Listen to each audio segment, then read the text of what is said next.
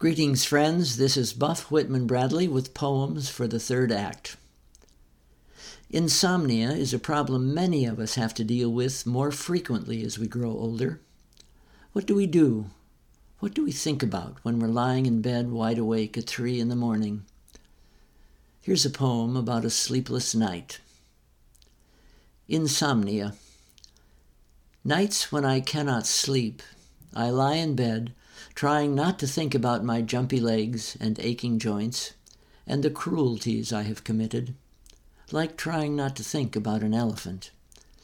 I listen to the house creak and complain as it settles ever deeper into the ground, and wonder how long it will be before it is swallowed up completely, and what archaeologists will deduce from the artifacts they unearth on this site. Not much to interest them really, plain, comfortable furniture, chipped dishes and silverware that doesn't match, knickknacks and souvenirs with sentimental value only, some paintings by friends, pictures of children and grandchildren on an old refrigerator, a dog's food dish and water bowl, this maple wood bed I'm lying in next to my beloved. They will say that no one important lived here, only ordinary people who came and went, leaving little trace.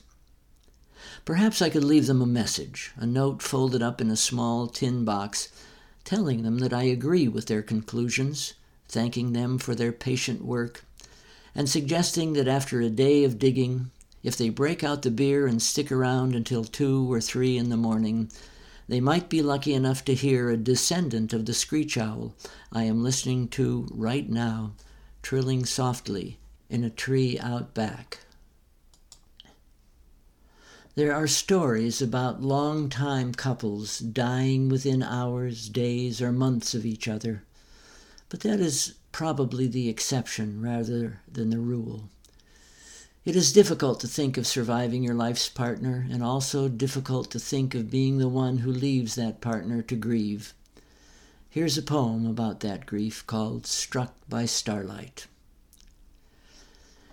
If I should die before you, in the moments when you are most sad, try to think about how the greater part of me that is water will eventually become the rain, always plentiful here in a good winter, sometimes coming down non-stop for days at a time, saturating the ground, filling the creeks, overflowing the storm drains, leaving puddles everywhere, which, on cold, cloudless nights, after storms have passed, may freeze over completely like miniature skating ponds.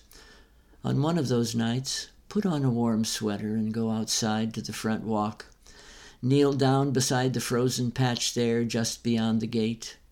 Lean over and put your ear close to it, and you will hear the tiny ping the ice makes when struck by starlight. That will be me saying hello.